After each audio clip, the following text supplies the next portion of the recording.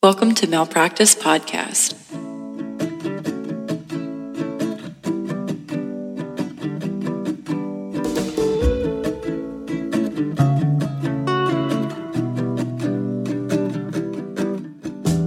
Are you ready to get started?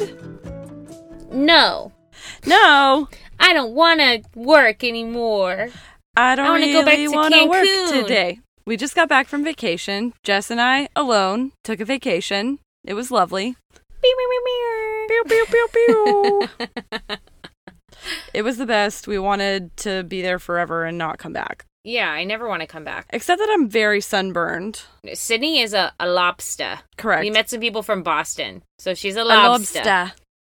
Literally, that was Australian. I slipped into Australian. I don't know why. But I did. I was like, Lop it, lop, lop, loop. lobster?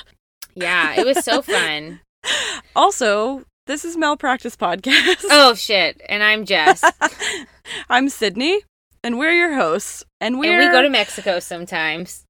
We go to Mexico sometimes, and also we're recording in the morning. Malpractice in the morning. Wow, wow, wow, wow, wow.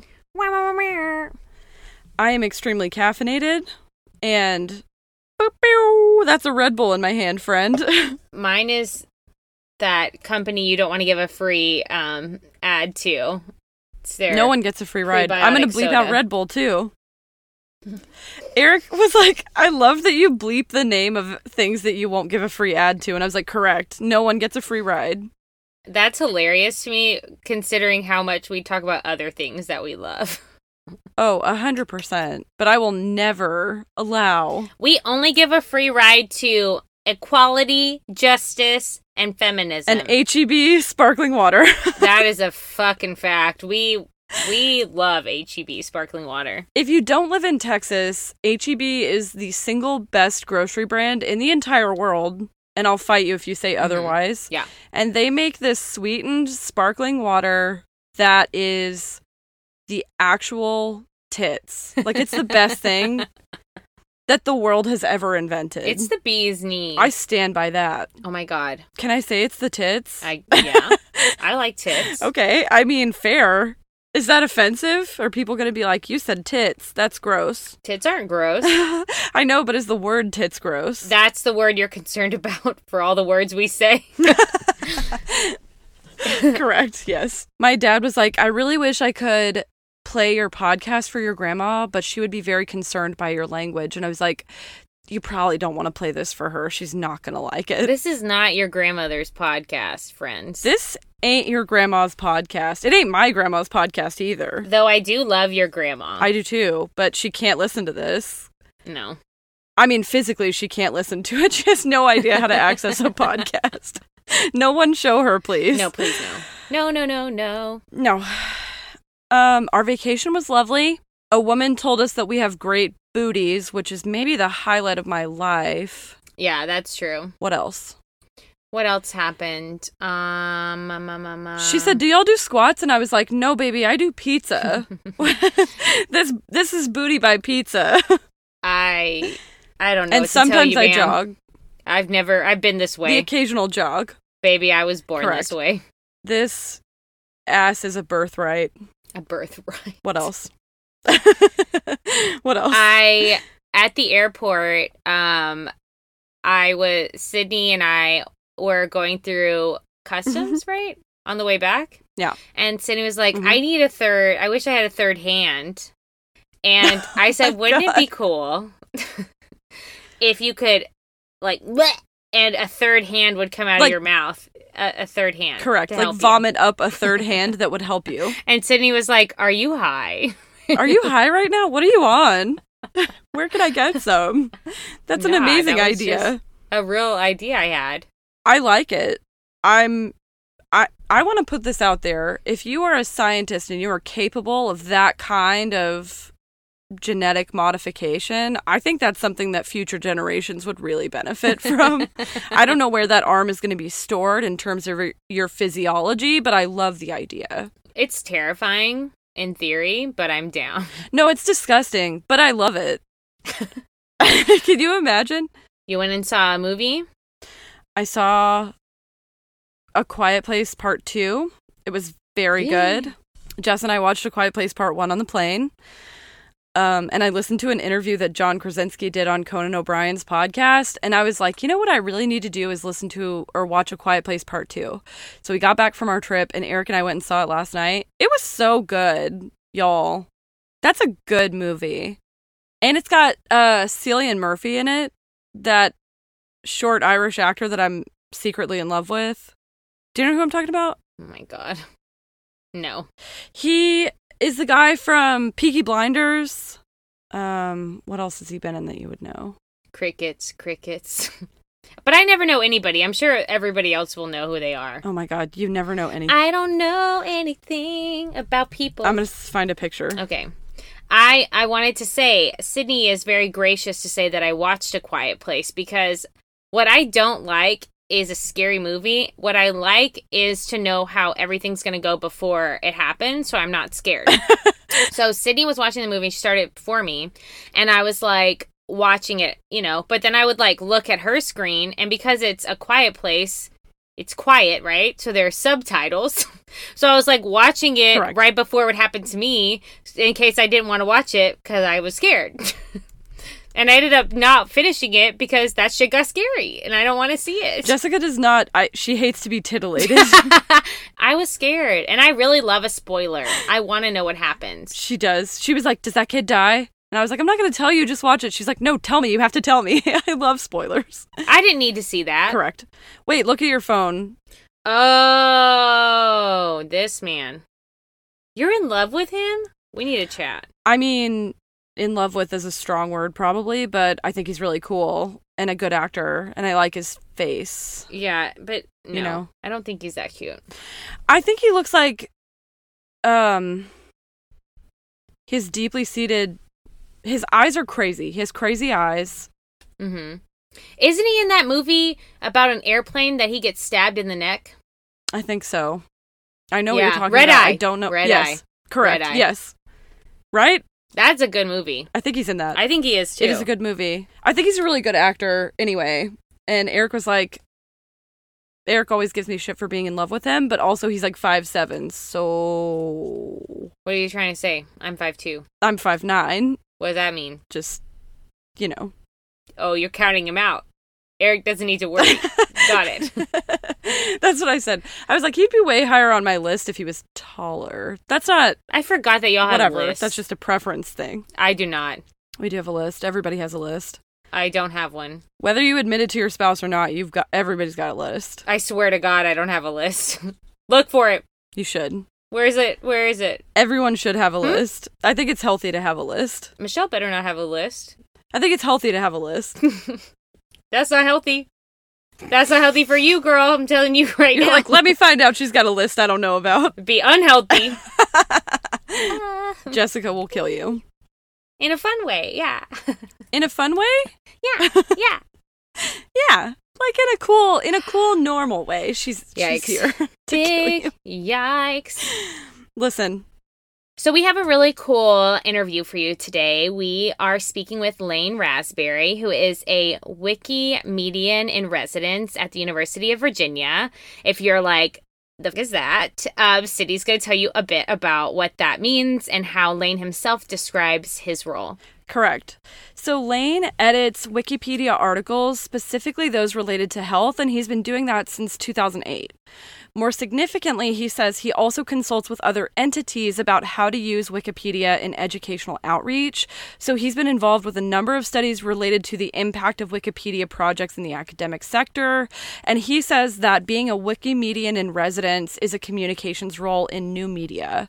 So he helps the university share knowledge with Wikipedia, coordinates research with Wikipedia, and also participates in media distribution. Wikipedia plays a super important role in how we look at and understand Wikipedia data in terms of like health roles, right? And health context. So Jess, you can speak to this too, but as a researcher myself, I consult Wikipedia all the time.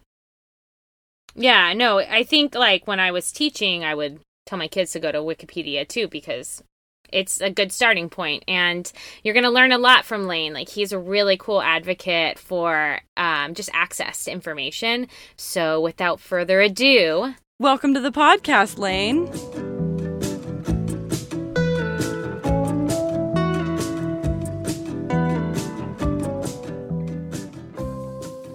Hi, Lane. Thank you so much for joining us today. If you don't mind, could we start with you telling our listeners a little bit about yourself and what you do?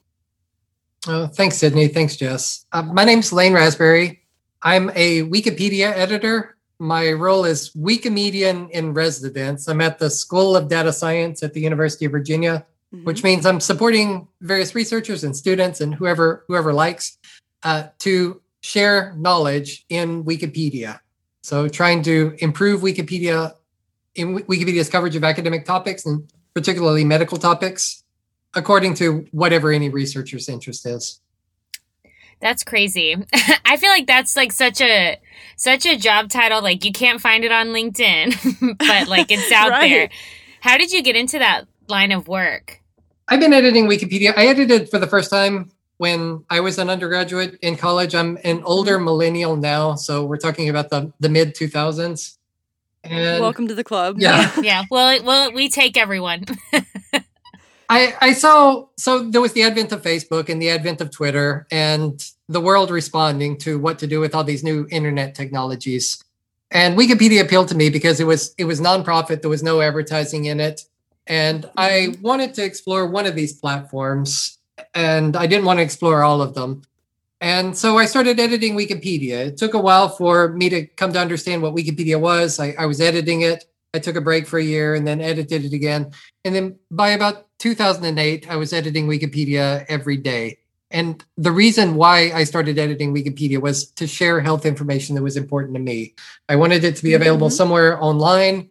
I wondered, why aren't health expert organizations doing this? And Wikipedia seemed pretty great to me. And I felt like I was finding my audience through Wikipedia. That's so cool. We as people who love sharing information, like that's our whole reason why we started this podcast. What made this, why is this a passion of yours to do that? I would say if you ask any Wikipedian that, they're going to tell you some sad story, a childhood trauma, typically related to a library where they were trying to get some kind of information and there was some barrier preventing them from getting the information that they wanted. So some people nowadays, they'll say, I was trying to read an article and it was behind a paywall. And I started questioning, why is it that access to knowledge would have such restrictions on it? Or somebody would say, I remember this book and I was trying to share it with friends online and it's difficult to share paper online. Yep. Why isn't everything digital? Or you have children that their parents will bring them to a library website and they'll say, I want to read this book. And the parent will say, well, actually, we have to go to the library to pick it up. And the kid will just wonder, why can't I touch the website and start reading the book now? Right. My own story was that I grew up in a rural farming community. I had to bike a long way to get to the nearest library, which wasn't local, but it was nearest. And also where I was growing up in the United States, in Texas, since the library wasn't in my town, I actually needed to pay a library fee to get a library card. So not everyone in the United States has that experiences. Nowadays, more people have access to libraries, but it used to be that many people paid for access to library services. And this was difficult for me when I was younger. When I got older and realized that there's some people who live in urban areas and have better access to information than I did in my rural area, it made me want to edit Wikipedia as a way of reaching people like me who were looking for information but didn't otherwise have access. Yeah, that's really interesting. I don't know why I didn't know you were from Texas. I didn't either. You're both really in good company. Yeah, we're also from Texas, also elder millennials. We're from Texas. Well, howdy. Hey, y'all. Hey, y'all. Welcome to the podcast. Where are you from? What town? I'm from Southeast Texas, right on the border with Louisiana at the Gulf Coast, near a town called Beaumont on Interstate 10. Yep. We're from Nacogdoches. All right. So just hours away, which is how things go in Texas. Yeah. Very true. For our listeners who are non-Texas residents, we're basically from the same area. Just a couple hours away. we get the same issues at least. Yes, I fully understand that. You mentioned that kind of general access to healthcare information and a passion for writing about healthcare was what kind of got you into it. Was there one specific healthcare concern or one issue that kind of drew you into it, or was it just kind of healthcare communication in general? It was in general, but there was also something in particular. So I grew up in Southeast Texas. The world was a different place where I grew up. Mm-hmm. Like, for example, it was in the early 2000s that homosexuality was decriminalized in the state of Texas. And when it was decriminalized in Texas, this was actually a Supreme Court case in the United States. It was decriminalized across the United States. Mm-hmm. I'm a gay male. Back then, there was internet while I was in high school. I was able to get some information, but in general, the world was a different place and concepts of LGBT issues were much different when I was in high school.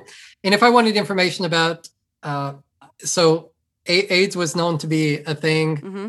But if I wanted information to protect myself, it was hard to access that through even library resources, even through available public health information. So people, if they don't have access or they won't have a personal health issue that maybe they just want information or context on, that they don't want to discuss it generally, they'll go to the internet for these kind of things. Right. So early in my Wikipedia editing history, I was editing articles about HIV and AIDS. Yeah. Again, imagining that if I share this information in Wikipedia, then other people like me elsewhere in the world could find this. They must have the same questions that I have. And if I find the answer in some book, then I can put that answer in the relevant Wikipedia article and they can also get that answer. So that's something else that I've been doing with Wikipedia from the beginning. Yeah. HIV and AIDS and LGBT related health issues. That's such awesome. an important topic. You're an academic hero. I'm just a Wikipedia editor. No, not just. Yeah, we're from the same. Sydney and I've known each other since we were like 4 years old, from the same small town. And when I came out in high school, I was like, it was just me, just out by myself. And I think like you have to go to wherever you get the information, right? Yeah. So I think that there are people out there who have had access to those articles you've edited and made choices based on that information. Yeah. So I would say academic hero will send you a little sign for your desk. Yeah. I'd like to think so. I'd like to think that people are getting this information. Yes. 100%. I think so. And in the context too of like, since it's Pride Month, it's probably worth bringing up. Like, I think that people who are our age don't understand how stigmatized things like HIV and AIDS probably were. But if you talk to anyone who was around like a little bit before we were, or at least before we were like cognizant adults, right? Like in the 2000s and basically any time before that, it's such an important topic that like nobody was talking about, right? Yes. Something else, when I was younger, if I wanted advice, there is a generational gap. So the generation of gay men older than me, they died. They died of HIV largely. And the ones that didn't die, they were under a lot of pressure from society. Perhaps to not be visible. There was just so much tension. Yeah. There was an AIDS crisis when AIDS existed for 15 years without there being any kind of treatment for it. If you got AIDS, you would die in 7 years. Yeah, that's just how it was. And then around 1995, there came to be AIDS drugs, and there was an uncertain period from maybe 1995 till 2000 where people still didn't know what these drugs were and how effective they would be. There just wasn't popular information about this.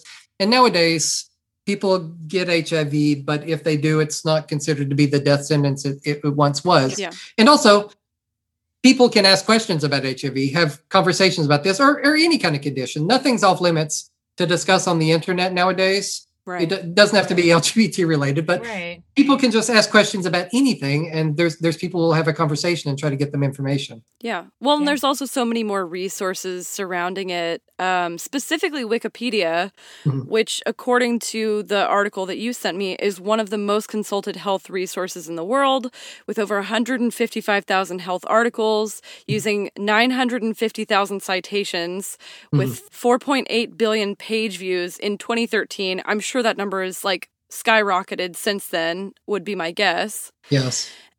And so in the context of like this being a popular form of health communication, why do you think, and you touched on this a little bit, but why do you think it Wikipedia matters so much specifically for like medical and health information?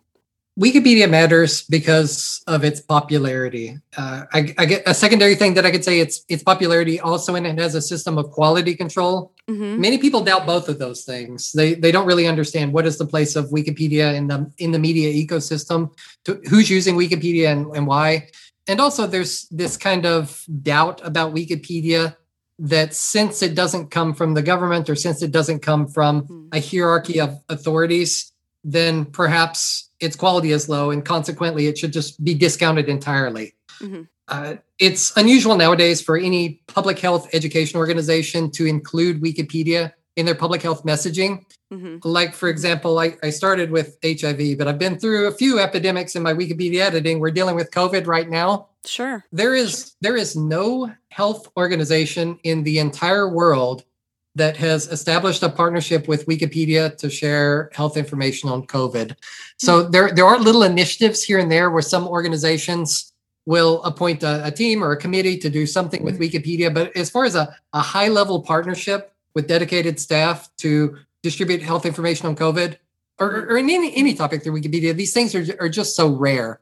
And I shouldn't say zero, because maybe there's an organization here that has someone appointed 1/4 time for a certain period, but considering the prominence, the popularity of Wikipedia and its impact on society, I wish that organizations would take Wikipedia as seriously as, for example, they take their Twitter accounts. And I think Right. I think it's shameful that there's so many branded corporate Twitter accounts, Oh, yeah. and none of these organizations are looking at this traffic that's going to Wikipedia and trying to distribute their key health messages through there. That's a really excellent point. Why do you think that is? So you just dropped some numbers. You were saying 150,000 health articles, and then Mhm. 4 billion page views a year. So there's some knowledge gaps, and there's some conversation gaps. So as a Wikipedian, something that I would like to sit at the table, a podcast like this one, with health representatives from government and healthcare agencies, and say, okay, everybody put your numbers on the table. I want to know realistically how many people are going to your website, how many people are you reaching with the billboards you're buying, the radio ads, all these other communication channels. Let's have an open conversation about how much traffic we have. And the reason why we know Wikipedia's traffic is because Wikipedia's got a philosophy. It's part of something called the open movement. We do free copyright for the media. People donate every image you see. They donate the copyright of the sentences that they submit. And part of this philosophy of being free and open is that for every single Wikipedia article, Wikipedia every day gives a traffic report of how many people read that article. And if you were to go to a commercial health publisher or any consulting agency, and you ask them, can you give us your traffic numbers? They're very shy about that, because that's part of their business strategy. This is something that they're selling. And if you were to actually have organizations put their numbers on the table, they might not like how they compare to other people, or they just may not want this media narrative. I wish there could be more open discussion and transparency about where are people actually going for health information. What are the best channels for reaching audiences of different demographics? And if we ever had that conversation, if someone would actually come to the table and sit with Wikipedia, or come to one of our conferences, or acknowledge our existence, then I think there would be advancement. But as yet, it's still difficult to have these conversations. You brought up another really interesting point about like open access to information, because so I'm a scientist, and I read academic articles all the time, and I spend a lot of time finding ways around paywalls.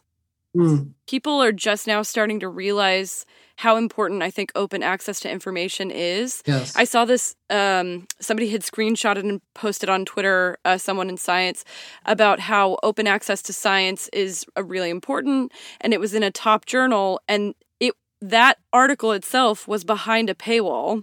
You had to pay $35 to read the article about the importance of open access.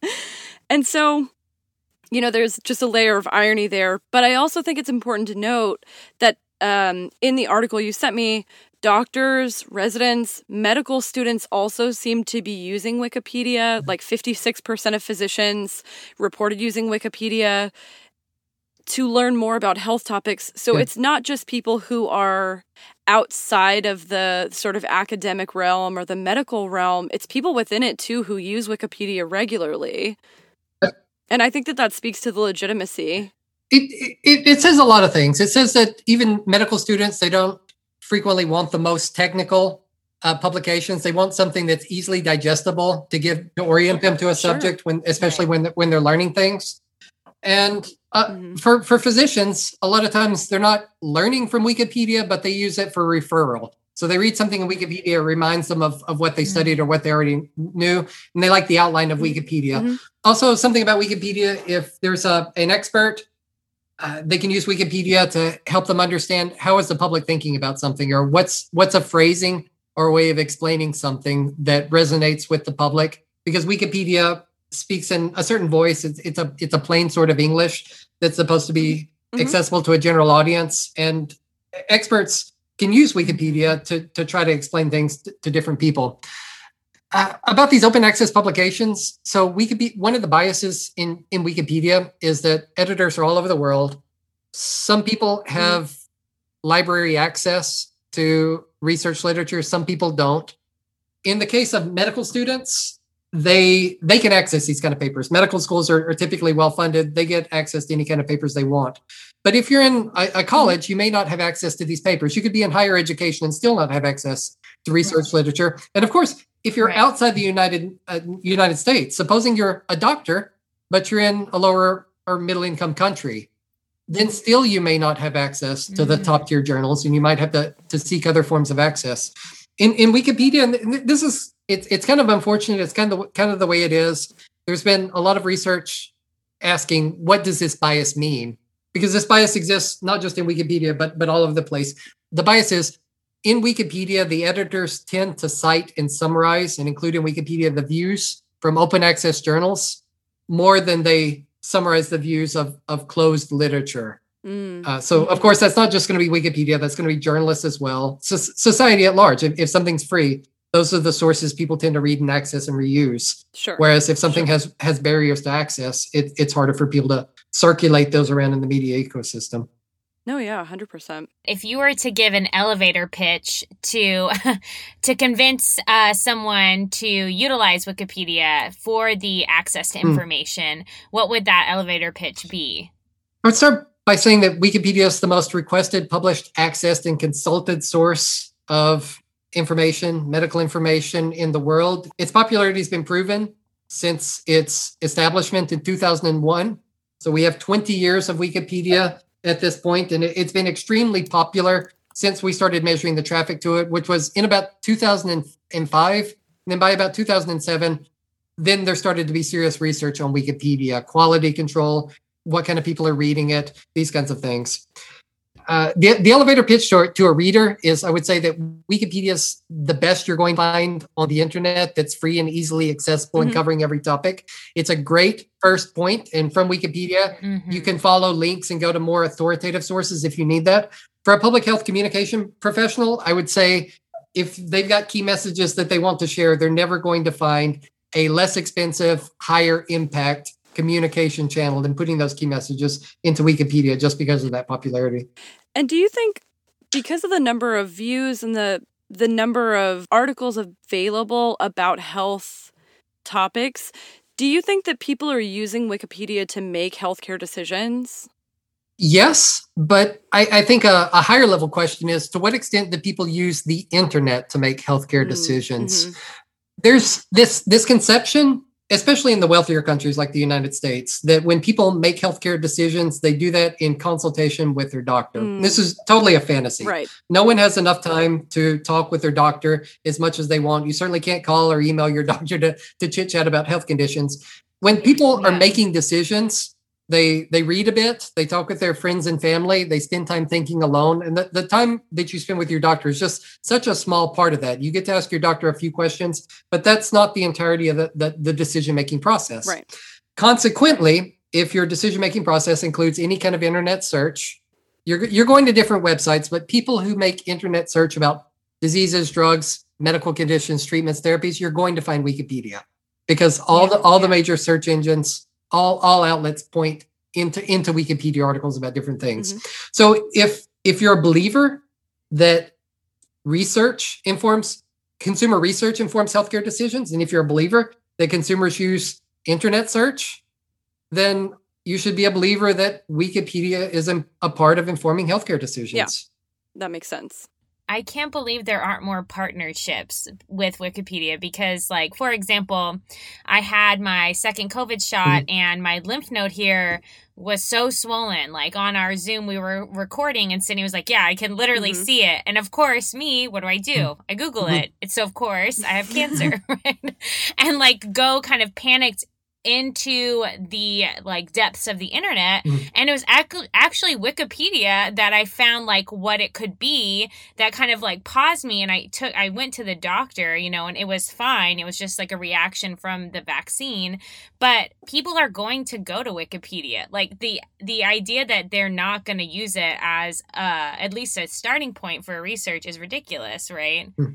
I can confirm for you that in the entirety of the world, in the thousands of Wikipedians in my network, which is part of a network of hundreds of thousands of Wikipedia editors, we haven't identified a single health organization in the entire world that employs one full-time Wikipedian. It just doesn't happen anywhere in the world. That is so surprising. It's so never happened. Yeah.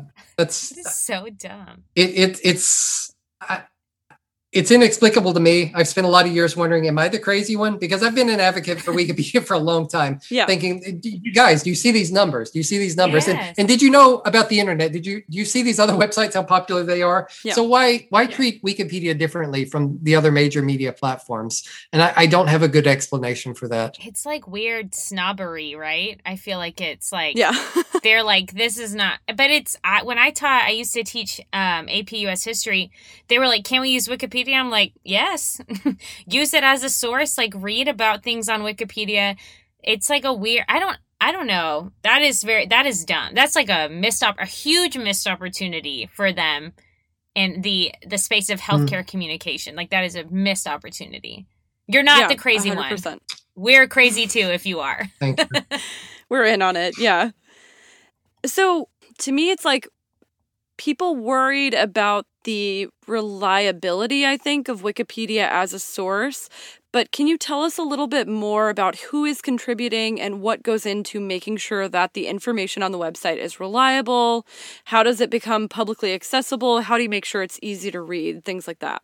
Right. I'm gonna recognize a couple of organizations that actually do employ some people to do significant Wikipedia work. It's not as much as I would like, but there's a Wikimedian at the Centers for Disease Control. So it's not as bleak as I've said. And an organization called the National Institute of Occupational Safety and Health. So this person is contributing a lot to Wikipedia. It's not a full-time editor. They're doing a great job for what they're doing. So we do have some government healthcare organizations in some places that are putting some amount of time and staff and long-term investment in Wikipedia. Not as much as I'd like, but I'm thankful for that. There's another organization that I'm going to call out and thank, Cochrane. This is a nonprofit medical organization. Cochrane organizes the not original research, but something called review articles. They organize people to read the published research, 10 papers, 100 papers, maybe more papers, somehow combine all the data. And this is challenging to do because the data comes from different kinds of studies, but somehow they synthesize all the data. And then they'll publish a review. What does if you combine these 100 papers, what's the conclusion that you draw from them? Yeah. So Cochrane does this. So there's for many years, there's been someone in Cochrane part-time who's been suggesting that various review articles should be integrated into Wikipedia.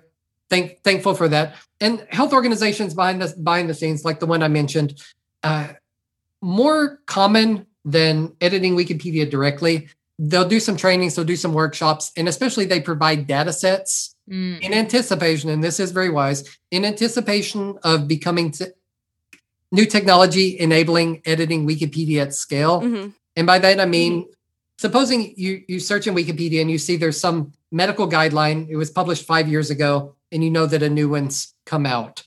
Will there ever be automation to suggest to Wikipedia, this is the replacement for that 5-year-old paper? please update that Wikipedia article with this new information and new research. So that kind of thing is happening. Okay. Now, as far as Wikipedia editors, I mentioned before, if you talk with Wikipedia editors, most of them have some sob story in their past where they said, I really regretted not having access to information. It made me an activist. Now I'm editing Wikipedia. Some other motivations, there are people who just come to Wikipedia. It's for them fun or relaxation in the same way that some people might go to Facebook or Instagram or browse whatever the media platform of the day is. Wikipedia has a way of gamifying editing where somebody can step out of their workplace, load up some kind of application of their choice. There's many for editing Wikipedia. And though Wikipedia will present them with a problem or challenge, what do you think of this? Should we keep it? Should we get rid of it? How do we handle this policy or guideline or editorial issue? They'll think about it for 30 seconds, draft out something for a couple of minutes, and that's a Wikipedia edit for them, and it's very satisfying to see this done. There's a sort of gamification in Wikipedia. So there's a subset of editors who are doing that. So these are common stories that you hear. Of course, Wikipedia's got a very diverse community of editors. People in different countries and language communities and different regions of the world will have their own reasons for contributing. But those are just some of the commonalities that I've observed. And do you think people also feel like a responsibility to edit a topic that they know a lot about? Sometimes yes, and sometimes no. Sometimes experts come to Wikipedia specifically to avoid their field of expertise and to edit anything other than that. So I've heard that story. Perhaps more than people editing in their field of expertise, people editing in a field of interest that's a hobby. Okay. So not uncommon to see experts in Wikipedia. That is so cool. Doing other things. That's so interesting. How would you handle, or how would any editor handle the inclusion of information that maybe isn't supported by scientific research, like alternative medicine? Like, how do you handle writing a page about something like that? It's difficult. So concerning alternative medicine, there's public perceptions. There's a certain amount of academic research, many publications that are not academic that we could potentially cite. Wikipedia's policy is to look to librarians for guidance on judging what's reliable and ought to be cited and what's less reliable and ought to be avoided. Many Wikipedians either have at least an undergraduate education, or maybe they are students in undergraduate education, and there's some familiarity with the college experience and college level research. So maybe not advanced research, but we at least teach people, what does it mean to go to the library? What does it mean to talk to a librarian? What does it mean to look at the available sources and choose one that you think is higher quality than the others? How do you make these kind of assessments? What does it mean to make a citation? To what extent can you put your own personal interpretation on something? To what extent do you need to change text so that you're not committing plagiarism? We really emphasize this kind of understanding that an undergraduate would have. Now, regarding things like, let's say, acupuncture, chiropractic, Ayurveda, traditional Chinese medicine, when we started editing these medical topics, it took us a few years to come to some kind of consensus. When have we seen the best academic research in these fields? When have people put the best available sources on the table? And I thought, and a lot of Wikipedia editors thought, maybe there's something more to this. Surely, when you have so many people involved in alternative medicine, there must be some scientists, there must be some doctors, there must be some really good research about this.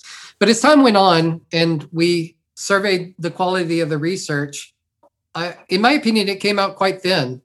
I really expected more clinical trials, more academic research, more society endorsements of different kinds of alternative medicine. And we're getting to the point where we're saying, we've been looking for this stuff for 5 or 10 years from now. I don't think there's any evidence that exists. And I think what Wikipedia is reporting is really the scientific and medical consensus, which is kind of unusual to think that it takes a platform like Wikipedia to convene a medical consensus, because who else except Wikipedia can ask every medical expert in every single country of the world continually for 10 years and say, okay, does anybody have any objections to this? And we've had these open forums where anybody, if they have an objection, they can post things. And among Wikipedia's medical articles, we have places for people to make complaints, suggestions, editorial requests. I haven't run the numbers, but I'm pretty sure that any topic on alternative medicine or the segment of alternative medicine, I would guess that's the most trafficked segment of medicine in terms of editorial contribution and editorial request. We have so many people saying, are you sure that this doesn't work? Or surely there's better research, or why don't you cite better research? And at this point, when people make complaints about alternative medicine, we're pretty quick. We're saying, we think we've checked everything in the world. What do you got? Help us. Like, can you, yes, help us. And even when we're having expert societies complain that we're not representing their professionals or their field, at this point, we're saying, okay, you want to have a talk with us? Let's talk in public. Let's talk about the sources. You give us the best you have, and let's have a conversation about this. We haven't got mainstream health organizations to talk with this in public. We also haven't got the alternative expert organizations to talk with this in public, which is unfortunate. I really wish we could convene this conversation. Yeah. Yeah, I feel like discourse about that would be super interesting. And I feel like since those articles are being so heavily trafficked, I feel like lots of people obviously have like a vested interest in learning more about it, right? Yeah. What are some of the most like controversial and or popular articles that you see or that you've worked on? I do feel bad about alternative medicine, especially things like Ayurveda. I wonder to what extent is there information. So this is traditional Indian medicine. I wonder to what extent is Wikipedia's English language bias really suppressing this field? Because India, there's speakers of many languages and there's culture gaps. And also, I just wonder if there's a bit of abuse or Western bias or neglect in here.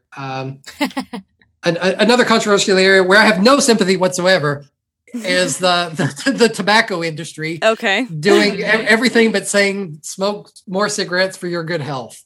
There's a lot of shenanigans that go on in any Wikipedia article relating to cigarettes or e-cigarettes or vaping. Which I think they would still be doing that if they hadn't been required to legally stop doing that in like the 80s.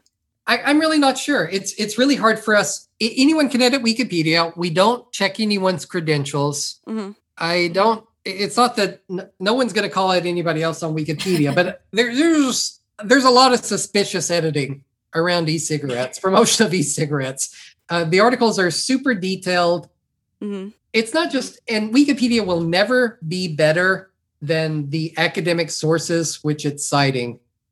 And frankly, I'm a bit disappointed that health organizations aren't more forceful and clear in saying things about e-cigarettes, because if there was more clarity, again, in the outside public health educational ecosystem, then that clarity Wikipedia could reflect and mirror that clarity. Right. So where there's a lack of clarity elsewhere outside of Wikipedia, there's also a lack of clarity in Wikipedia. Sure. There's nothing you guys can do about that. Yeah. So if someone heard this and thought this is a really cool job and they would love to do something like this, what type of path would you suggest people taking? A path in the opposite direction. So I enjoy what I'm doing. I was a Wikipedia editor for many years as a volunteer. I spent a lot of time editing Wikipedia before I ever got a job. When I got a job as a Wikipedia editor, I was the first person to get such a job. So I got hired on in 2012 as a full-time Wikipedia editor. That's amazing. For a nonprofit organization to edit health articles. Mm-hmm. And it was a lot of struggle because people still have some bias against Wikipedia. They disparage Wikipedia. They think if you're doing public health communication, shouldn't you be doing anything but Wikipedia? And I had to defend my position, why I'm doing this. So Wikipedia is not a friendly place. But if somebody wanted to pursue a career in health communication, I would recommend that they create accounts in multiple new media platforms, social media websites, or any source of new media. And it doesn't matter if it's established or not. I would say come to understand a bit about YouTube, a bit about TikTok, Twitter, Facebook. Check out social media websites in other countries, not your own country, just to see what is the social media experience outside your country. Keep these accounts up for years. Mm-hmm. It doesn't mean that you need to keep them so active, but I think it gives context to what does it mean to do digital publication if you have diverse experience in many different online communities and publishing channels. Yeah, That's 100%. Awesome. So we read about you, that your interests include consumer access to information, clinical research, community engagement and media, open content, and then coffee. So our last question, before we leave like an open floor and say if there's anything you want to leave our listeners with, because we love coffee. So we need to know how you take your coffee. I take my coffee with good company. So more important than the coffee itself is the conversation you have with the person you're enjoying it with. And whenever possible, it's good to have coffee with friends, but it's good to have coffee with people with whom you don't necessarily agree, mm-hmm. or people who have differing viewpoints, or people with whom you've had a conflict. So if I'm ever in a conflict with someone on Wikipedia, and these things happen, especially in online environments where you're not seeing someone's eyes face to face, you're not having natural human communication, and there's a lot of misunderstandings. And I would say whenever you have a misunderstanding, it's easier now in the context of COVID. More people are doing online meetings. Mm-hmm. If you have a misunderstanding with somebody, invite them for coffee and try to talk to them online. That's going to be the best kind of coffee you're going to have. Wow, life that advice. may be the best answer I've ever heard. I'm literally going to steal that. Same. That was awesome. Thanks so much for having me, guys. Yeah. Thanks so much for being here. We're super excited to hear your perspective, and you have a really, really cool job. Keep fighting the good fight. Thanks for doing what you're doing. Take care. Absolutely. Thanks.